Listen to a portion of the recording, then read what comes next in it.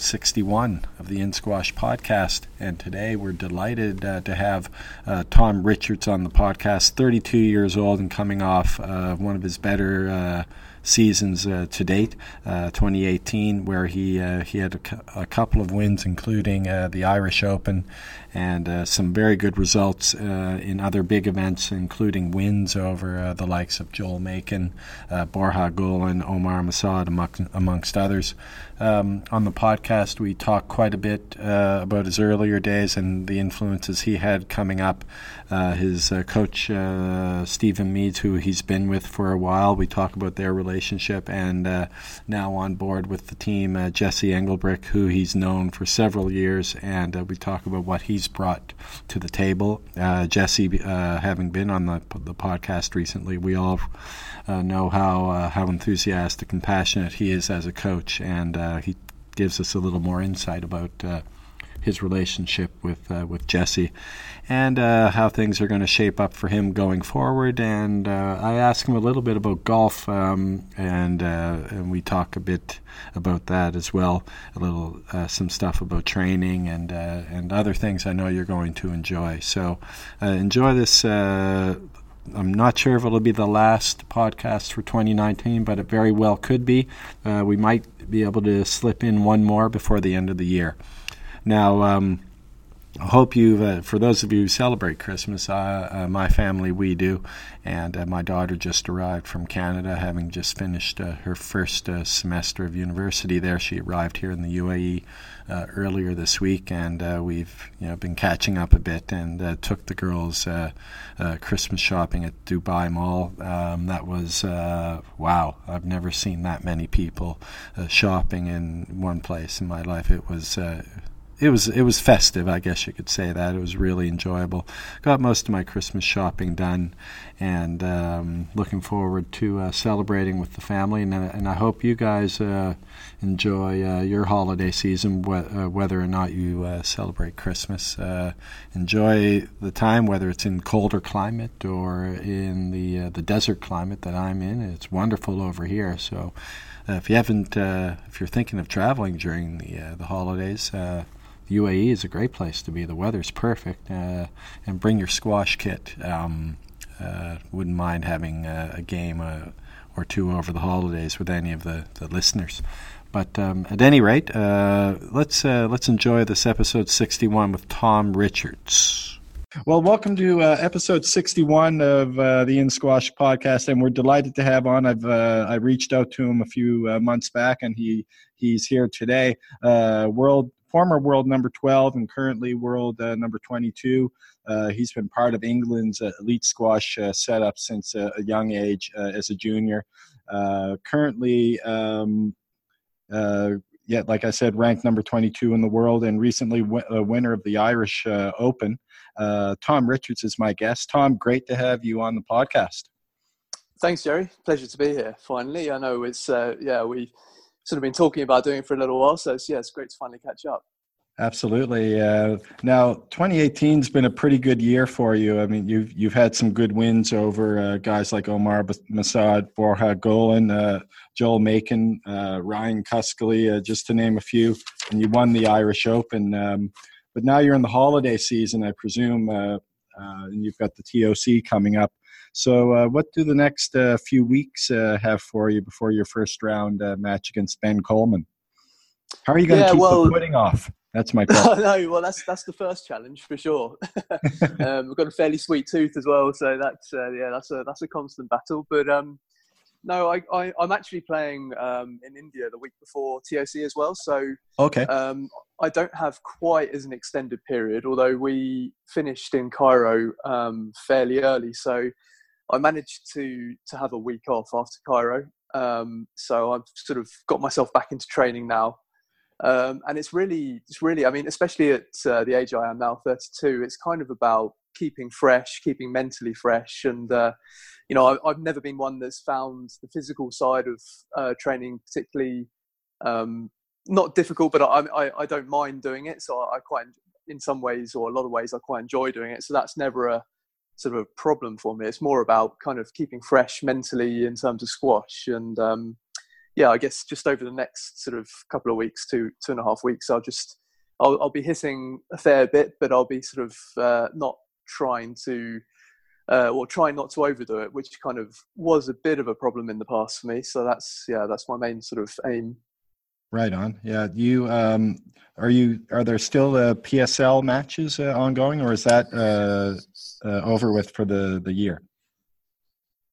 Yeah, no, that's all done for the year. I don't have any leagues or any kind of competitive squash at all. So, which is actually really nice. It was quite a busy period from starting late August, and it feels like it's been sort of on non-stop, lots of traveling, lots of playing, which is obviously what you want. But it's nice to kind of just have a few weeks where you're not kind of worrying about playing competitively or kind of keeping yourself in like the competitive frame of mind. It's nice to just completely unwind. Oh, for sure there. And you said you were in Cairo, so I guess that was the Black Ball Open. Yes. Yeah, right, yeah. that event seemed to go off really well. What were your impressions of that event? The first one. I guess it's a new event. So how did you feel in Cairo with the event? Yeah. I mean, they, as you said, it's the first time they put the event on. First time. I think the centre's only been open a couple of years. And it's I was very, very impressed with the centre. I mean, lots of courts, a really sort of striking, imposing glass court with really steep seating, which I really like. It sort of reminded me of the old. Yeah, it was a beautiful court, wasn't it? Yeah, exactly. It's really, I mean, it's fun to play on when you've got sort of the crowd in as well, because it's almost like they're sort of overlooking you, which you don't get that often, especially with the sort of non-permanent glass court. So yeah, it was very impressive. And as you said, it was the first time they put the event on. But I think I'm not sure whether the organisers have been involved in other events in Egypt, but they're pretty well kind of. There's been plenty of events in Egypt, so I think they know reasonably well how to put on an event, and it was by and large very smooth, or as smooth as you could hope for a kind of a first major event, I guess. Yeah. It seemed like it looked like it was really well done, and then it couldn't have been a better. Although if you were in the final, would have been better. But yeah, for sure, couldn't have been a better final in terms of having Kareem. The way he played. I mean, I think it was on Twitter that after having watched him play, I was eager to get out the door and play myself. Yeah, I bet. Although it's very hard to replicate the way he plays, especially when the way he was playing during that whole event. He actually always really does well in Egypt. So I think he's obviously enjoys being at home, but the way he was playing is really unbelievable. I mean, to beat Mohammed 3-love, not many people do that. I don't think. Well, you probably count on one hand people who've done that, and he's when he's playing like that, he really makes squash look easy, and it's really not. Oh, definitely, yeah. Now, I'd like to look back a little bit, if you don't mind, Tom. Take a look back a bit at your junior career, which was a very good one.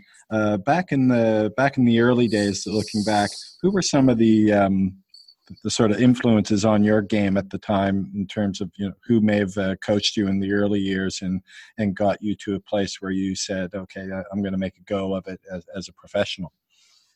Yeah, well, I was coached from a very young age by Danny Lee, who is and still is the pro at St George's Hill. So I think I started playing squash when I was 4 years old, because my brother, who's 8 years older, and my sister, who's 7 years older, they kind of went down to the local squash club to start playing, and I sort of tagged along. And then really just never stopped playing really after that. I mean, I played loads of different sports. I never sort of specialised in squash at all. I played a lot, obviously, but yeah, I guess just being in the club environment, getting coached by Danny, and then there was just loads and loads of players around in and around London at that stage. Lots of good players. Sorry, Tom, is Danny's involved with the Channel Bass event? Is that right? Yeah, that's right. Yeah, so he's the sort of promoter of that, or organizer of that tournament, because it takes place at St George's Hill, and Danny's He's been pro there now for, I think, pretty much as long as I've been alive. So 32 years, something like that. So yeah. So He's St. George's Hill must be your blackball event to Kareem's event. Yeah, I guess. yeah, definitely. Yeah, I'm not sure if I worded that properly, but yeah. No, I know exactly what you mean. Yeah, I mean, Yeah. I live 10 minutes away, and it's I've played at St George's since I was 4 years old. It's changed a lot over the years for sure, but yeah, it's really not. I mean, I remember driving in to play my match, just thinking it's nice to kind of be driving in a 10-minute drive rather than getting on a plane for 12 hours and then just having a few days beforehand sort of preparing and stuff. You know, it's nice to just have it on your doorstep and have kind of everyone, all your friends and family around. So yeah, it definitely made a big difference, that's for sure. Yeah. So Danny obviously had a major impact on your career and got you going in the right direction. Was there anyone else after that? I guess you must have been influenced a little bit by the English Squash England coaches that were available. Yeah, for sure. I mean, I never got sort of one-to-one coaching in the early days with any of them, but I was always sort of on the national squads and things like that. And to be honest, in those sort of early days, it was probably more the players around me that influenced me more. So somebody who had a big impact on my career in terms of player was Pete Barker, because he was a few years older than me, but he really, especially when I first turned professional, he was really good with me, and he would train with me, he would play me, he would always kind of rough me up as he's very good at doing. Is he? Yeah. Okay. But he's very like a big brother sort of. Yeah, well, exactly. He kind of, I guess, he showed me the way. In there's probably better ways of putting it, but he showed me how hard you have to train and how disciplined and how kind of professional you have to be. Yeah, I've heard crazy stories about Barker and his training. Yeah, he trained extremely hard, and he took great pride in that. And he a bit like me, he enjoyed that challenge of really pushing yourself. Which, I mean, to be honest, most squash players do at the high level. They enjoy that physical side because it's obviously a very physical game. So it's he really, some of the stuff he did was pretty sickening. But I guess that's why he was as good as he was for as long as he was. You know, he's sort of But I mean, he definitely had a big impact, and all the sort of, I was kind of lucky that when I first went into the senior squads, you had people like Lee Beachill, Pete Nicol, Nick Matthew, James Willstrop, all these guys, fantastic players. And it was very daunting at first, but equally it sort of showed you what the level required was and still is, I guess. But yeah, they certainly had a huge impact.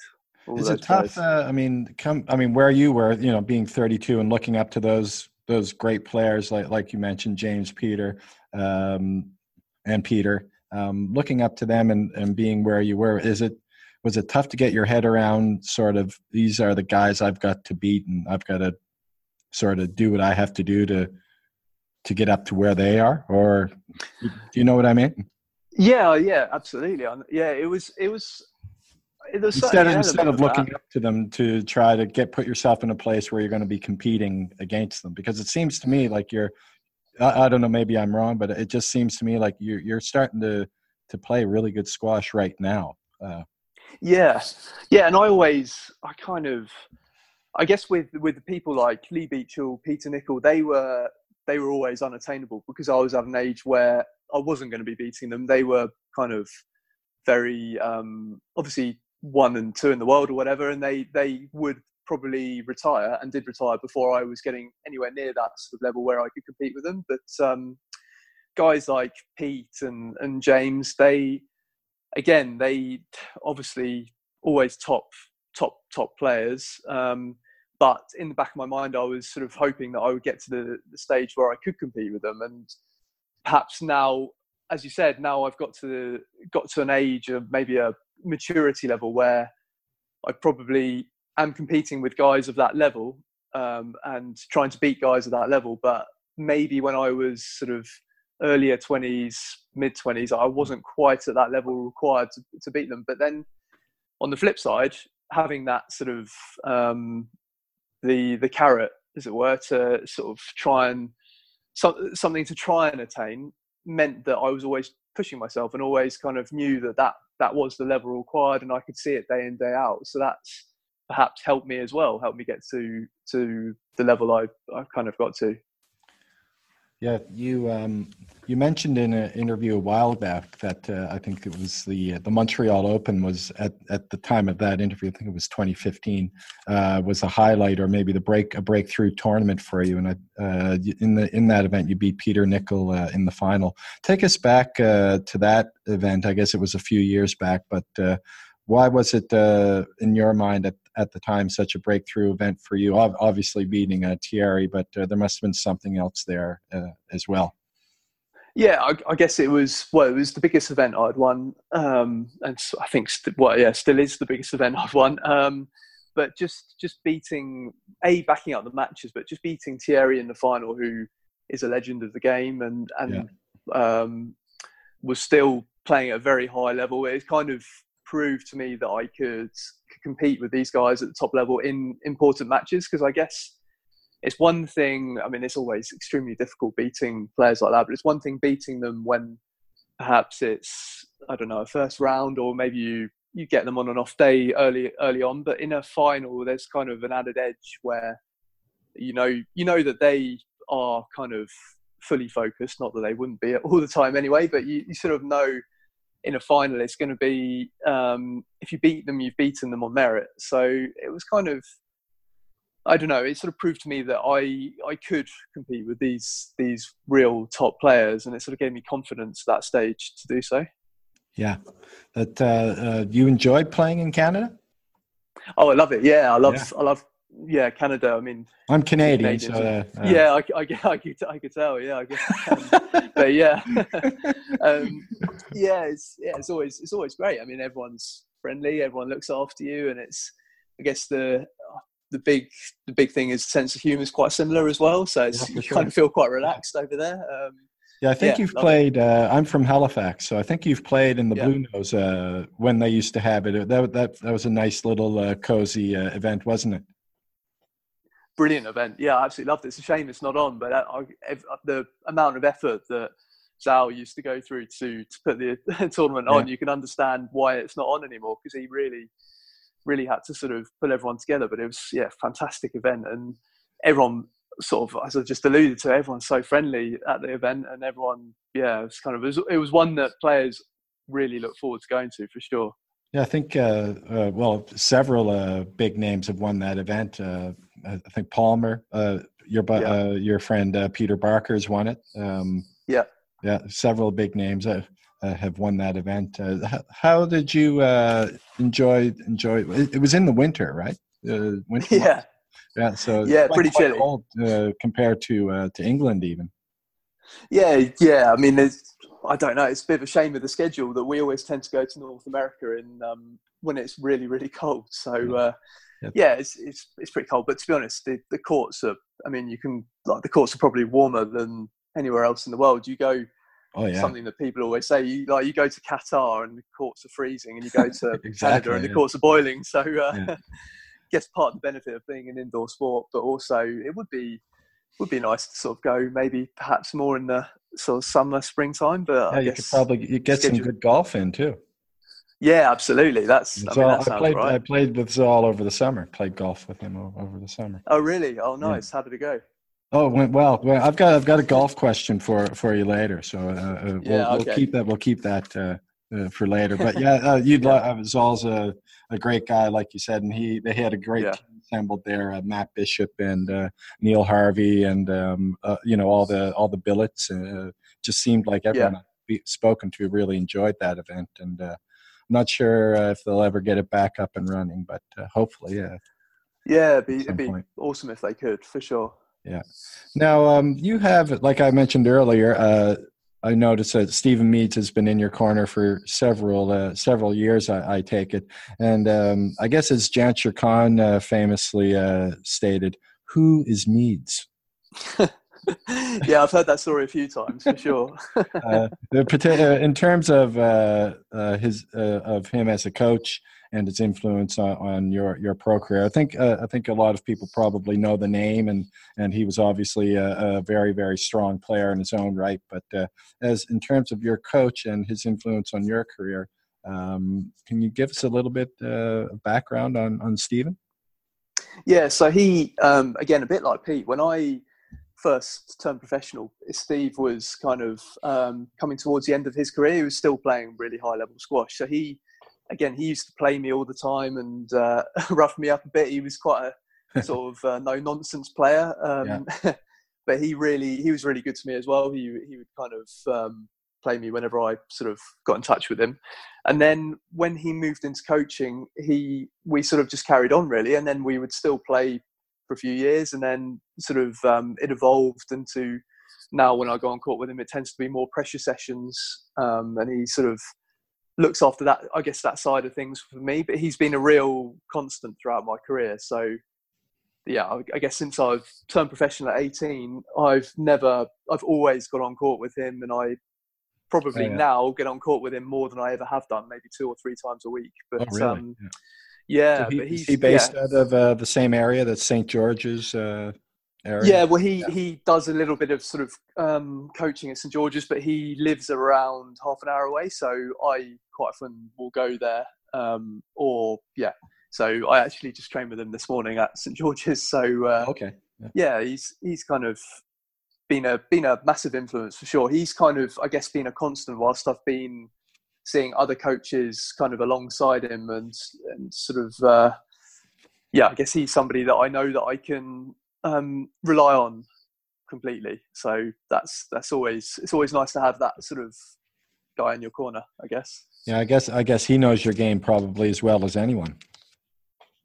Yeah, for sure. And he's brilliant because if you've seen him play, he was perhaps more of a kind of very dogged, slightly attritional style player, but he's recognised that I'm kind of a bit more positive. So he really works hard on that sort of me trying to finish rallies, and he's again evolved with as the game's evolved, because the game is much more attacking and sort of very short, sharp rallies and stuff like that. So he's kind of evolved the sessions to kind of reflect that as well. Yeah.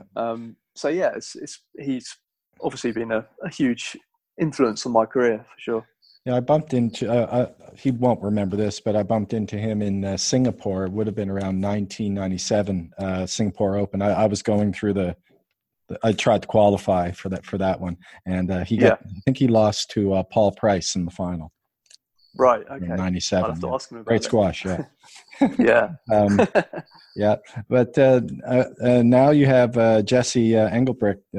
He's in your corner as well. He was on my podcast recently, and the guy's brilliant. I mean, as soon as I said welcome to the podcast, and then it just boom, he was shot out of a cannon.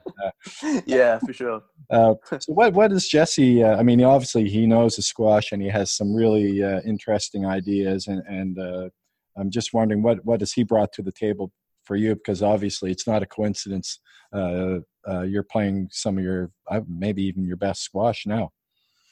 Yeah, I mean, as you say, I've known Jesse for a long time. I remember playing him as a 14-year-old, and he's somebody who's I've always seen as a coach who sort of thinks outside the box, to coin a bit of a cliche, but he's always thinking, he's always trying to better himself as a coach, but also watching lots of squash. And I kind of, at the start of the summer, I guess it would have been this summer, I approached him, and I had some ideas that I wanted to work on or wanted to improve. And I sort of felt like Jesse was a good man to do that, because he's very progressive, and I like the way he kind of looks at the game. So I guess, I mean, earlier in my career, I did a lot of work with Peter Geneva, and I guess in many ways he's quite similar to PG, because he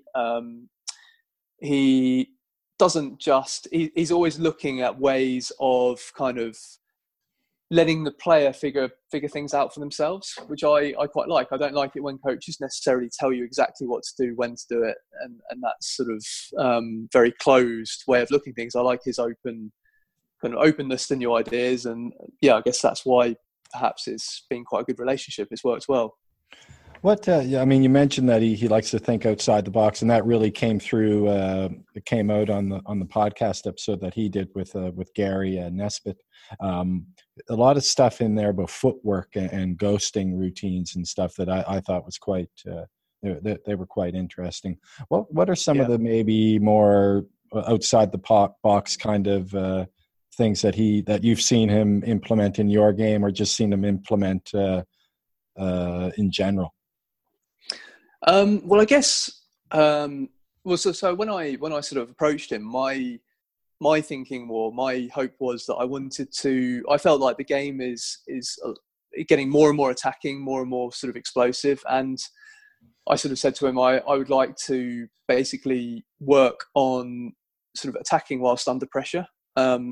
So Yeah. Jesse then went away and sort of, I guess, looked at lots of squash and had his own ideas. And then he's devised a lot of kind of almost pressure sessions where you're sort of placed in situations where you are under pressure. And it's kind of, I guess it's not something you would necessarily, it's not like a drop drive, it's not a Brose drive, it's kind of a little bit different. And I don't know, for example, we'll do sessions where he might just hit the ball at me. So I've got to move my feet, I've got to use my hands, stuff like that. Yeah, I remember that. He mentioned on the podcast that he was like actually hitting the ball directly at his students and getting them to, just try to think quickly. Because that's something that's really, it's actually part of the game now, isn't it?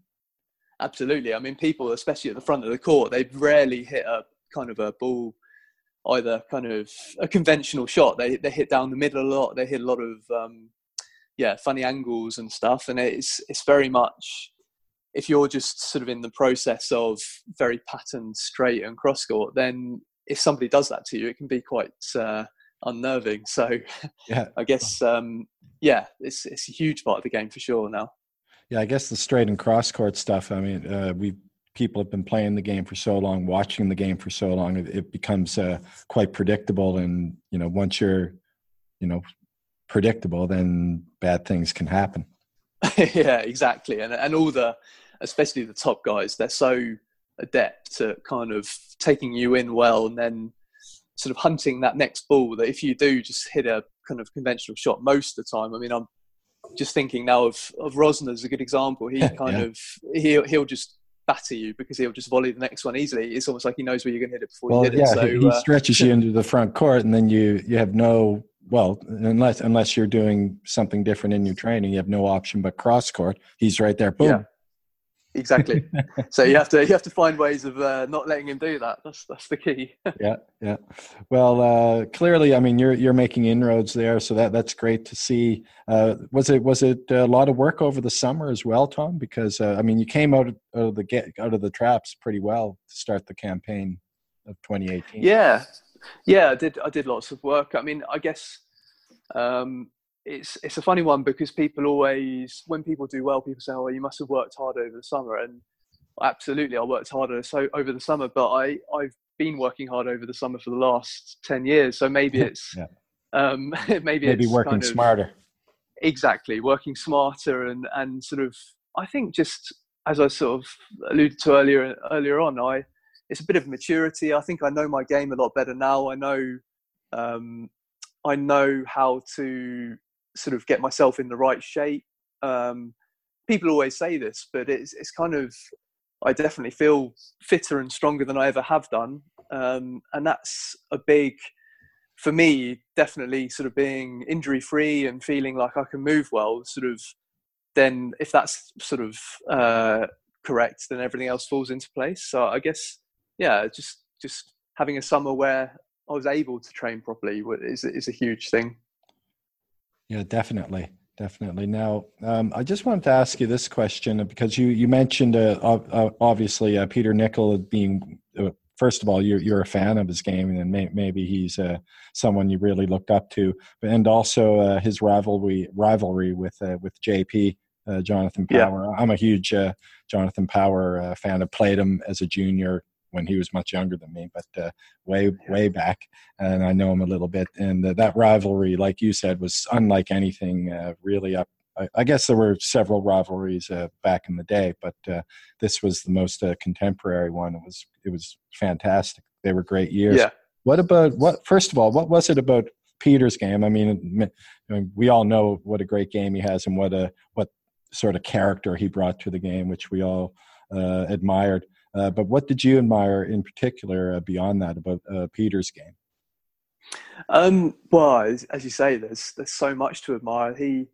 I guess, just the way it was it looked so simple, and yet that's often the hardest sort of way to play in any sport. Yeah. He's obviously extremely professional. I loved his never say die attitude. That's something that's kind of, I think a lot of squash players have, but he had it in spades. And I guess just when I was younger, I probably was sort of had an equal foot in both camps with JP and with Pete Nicol, in terms of I loved watching both of them play. Yeah. But then as I got older, I sort of got to spend. I mean, I was lucky enough to get a bit of coaching off Pete Nicol when I sort of first became professional as well. So I got to know the man a little bit more, and he's just such a good guy, and he had time for everyone, and So I just realised that he kind of had the whole package, so to speak. He was extremely good player, but a lovely guy off court as well. So that sort of made it even more made him even more inspirational to me. And I mean, I look at your game. I've seen you play several times, and you play. You're a bit of a shot maker yourself, so you've got a little bit of JP there in your game. What are your thoughts about the rivalry per se? I guess I mean, it was such an incredible rivalry, so many great matches, and very sort of unpredictable in terms of who on the day who was going to show up and who was going to win. I think when all was said and done, it was pretty much 50-50, wasn't it, in terms of I think you're right. Yeah. I mean, I guess just the different styles, and this lended itself to kind of an exciting game to watch. I mean, you had kind of Pete, who was very much, he wouldn't say much to the ref. He would kind of get on with his job and that side of things. And then you had Power, who would sort of completely the opposite, but he was so witty and so quick that it wasn't in a kind of, some players you watch who moan at the refs and it's like, shut up, get on with it. But he was so clever with it that it was always exciting to watch. So I think just the fact they're so different, the lefty and righty, they were a level above for a few years at least. They were kind of the top two, weren't they? So I don't know, I can remember loads of matches where it's just really exciting to watch, and you kind of had the flair, didn't you, of Power, and then it was kind of interesting to try and see how Pete would try and negate that. And so so many different facets which made it exciting to watch. But it was either Power was on or Peter was on, and you could almost tell from the beginning, couldn't you, from those matches? Yeah. It was quite interesting.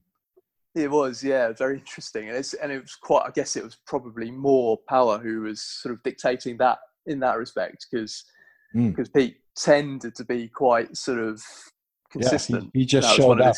He was always he was always there. Yeah, exactly. He was never going anywhere, was he? He was always there. So Yeah, you mentioned, I think you really enjoyed Hong Kong, and I was there in '97 to watch the Hong Kong. It was, and I remember this one match in particular. It was Jonathan playing Simon Park, and I don't know if you were there for the match or not, but it was in the fourth game, right around the end of the fourth game, and this was when Power was, I don't know, very young, so he became, the whole shtick became a shtick later on in his career with the referees. But I think back then it was more sort of raw, even though he'd been doing it for years. But he just went ballistic on the referee for good reason. Like a couple of lets that should have been no lets, and it was just, you don't see that anymore, do you?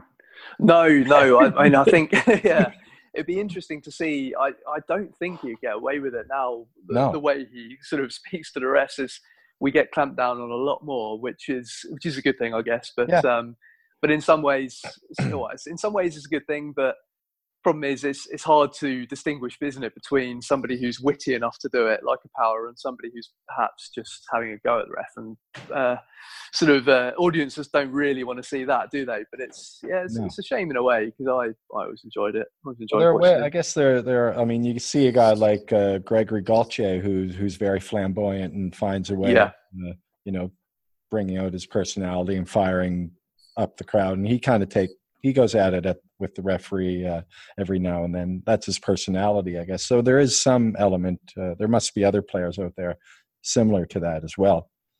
Yeah, for sure. Yeah. There's definitely. I mean, that's what the game needs, isn't it? It needs characters. It needs different styles, and in every respect. So, yeah, he's a good example. He's definitely somebody who has a bit of flamboyance, and when he's having a little go at the ref.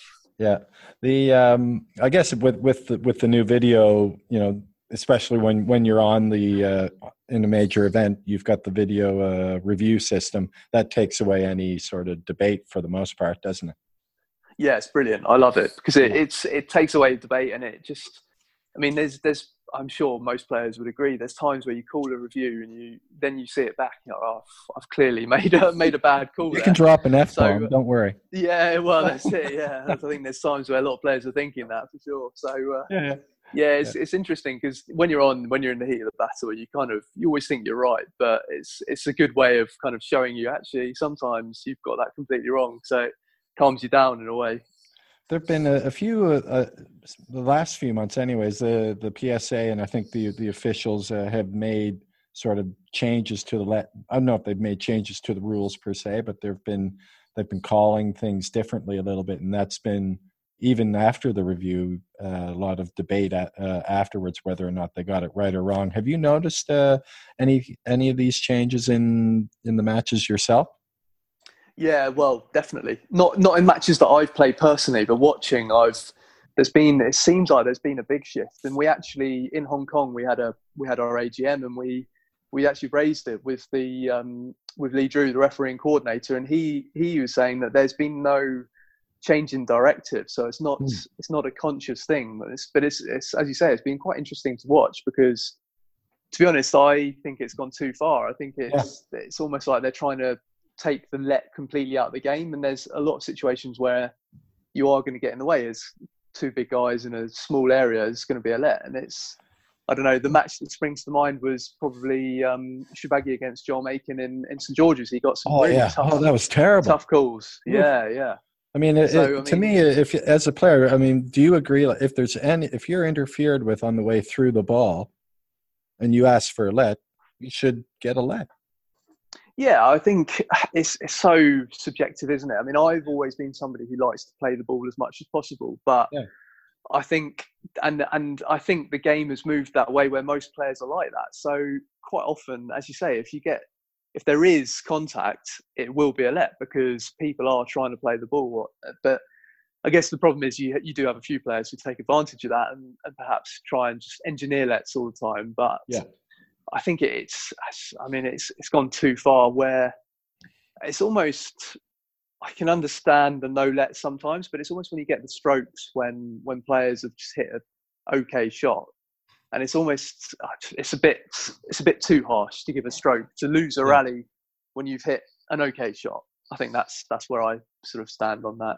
Right.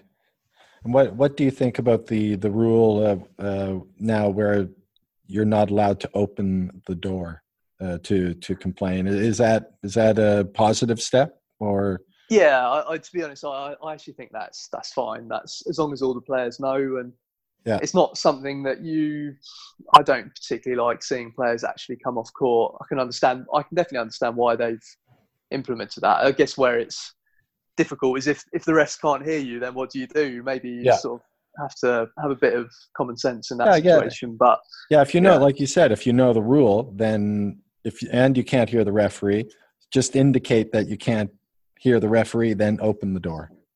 Yeah, exactly. It should be simple enough, shouldn't it? Yeah, no, exactly. Now I had a couple of questions from some listeners, if you don't mind, Tom. Absolutely. Yeah. Ben Welton would like to ask, he says, you're 32 now, perhaps in the final few years of your career. I'm not sure I agree because I'd say you have at least four good years left. But he says he'd like to know if you've given any thought to beyond the pro playing days. Yeah, well, as you say, I feel like I've got a few, at least three, 4 good years left in me. But any niggles? No niggles or anything like you? You seem pretty fit and healthy. No, touch wood. At the moment, I've been fine for a good couple of years now, which is I feel good, fit and healthy. So so hopefully that stays the same way. So Ben might be, maybe a couple of years from now we might want to revisit this question. But But is it something that you've given thought to? I guess we all, regardless of the profession, we always try to look forward a bit. Absolutely, yeah, and I definitely have. And actually, funnily enough, the last couple of days, it's not necessarily something I will definitely do, but I was up in Manchester doing a coaching qualification with quite a few of the other sort of, Daryl Selby, Adrian Waller, Nick Matthew, players like that. So it's just something to kind of a string to the bow, I guess, just to have kind of the option if you want to go into coaching. Or I've got plenty of interest, but it's a difficult one because it's such a unique job, and it's something that's I've never worked under a boss, I guess, or I've never worked in an office. So I don't know whether I'd be able to necessarily move into that sort of side of things. But I'll tell you right now, don't work in an office. I'm still in my office. Yeah, well, I guess from hearing from all my friends as well, who most of them working up in London, it sounds pretty full on. So I'm not sure perhaps that's something I'll move into, but I definitely think about it. Put it that way. Yeah.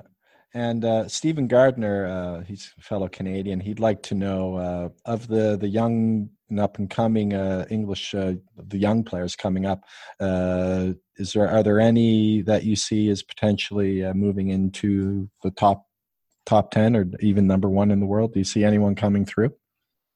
I see. There's plenty of good players for sure. I mean, I think it's hard to say. Well, it's definitely hard to say number 1. It's hard to say even top 10 because you don't really find out until players kind of get stuck into the professional ranks. So, but I don't know the younger guys too well. When I say younger, I mean sort of 16, 17-year-olds. But from what I hear, there's Sam Todd, Nick Wall are very good players. He just won the US Open, didn't he? Yeah, I saw that. Yeah, and I've heard that he's a very good player. And then of the slightly older guys, there's Charlie Lee's a very, very strong player. And then you've got George Parker. Danny's son, is it? It is, Danny's son. So I guess you hit with him every now and then, I would imagine. I do, yeah. I hit, and I've known him obviously a long time. So I get on with him, and he's a very talented, sort of very skillful player. So there's plenty of. I mean, George Parker's doing well at the moment as well. Declan is playing well. Exactly, Declan. So there's plenty to be excited about, and I'm sure, sort of in 5 years' time, England will still be pretty strong in the world game. It's just, the problem is Egypt are so strong; they kind of they're sort of dominating. But that happens for sure. So I see plenty of cause for optimism. Put it that way, and there's. As I said, you don't really know until these guys kind of get sort of stuck into the major tournaments is when you sort of see if and when players will be able to compete at that high level. But there's plenty of. You see it a lot now in the last few major tournaments. I mean, not only in England but in Britain, quite a few top young guy like Joel Macon, a guy that you've played several times recently, playing well. George is playing well. Declan's playing well. And then a few of the old boys like yourself still playing well. So things bode well, I think. Egypt obviously still dominating, but there are more people who are competing now. More guys competing. Definitely. It seems very open. It seems it's quite exciting.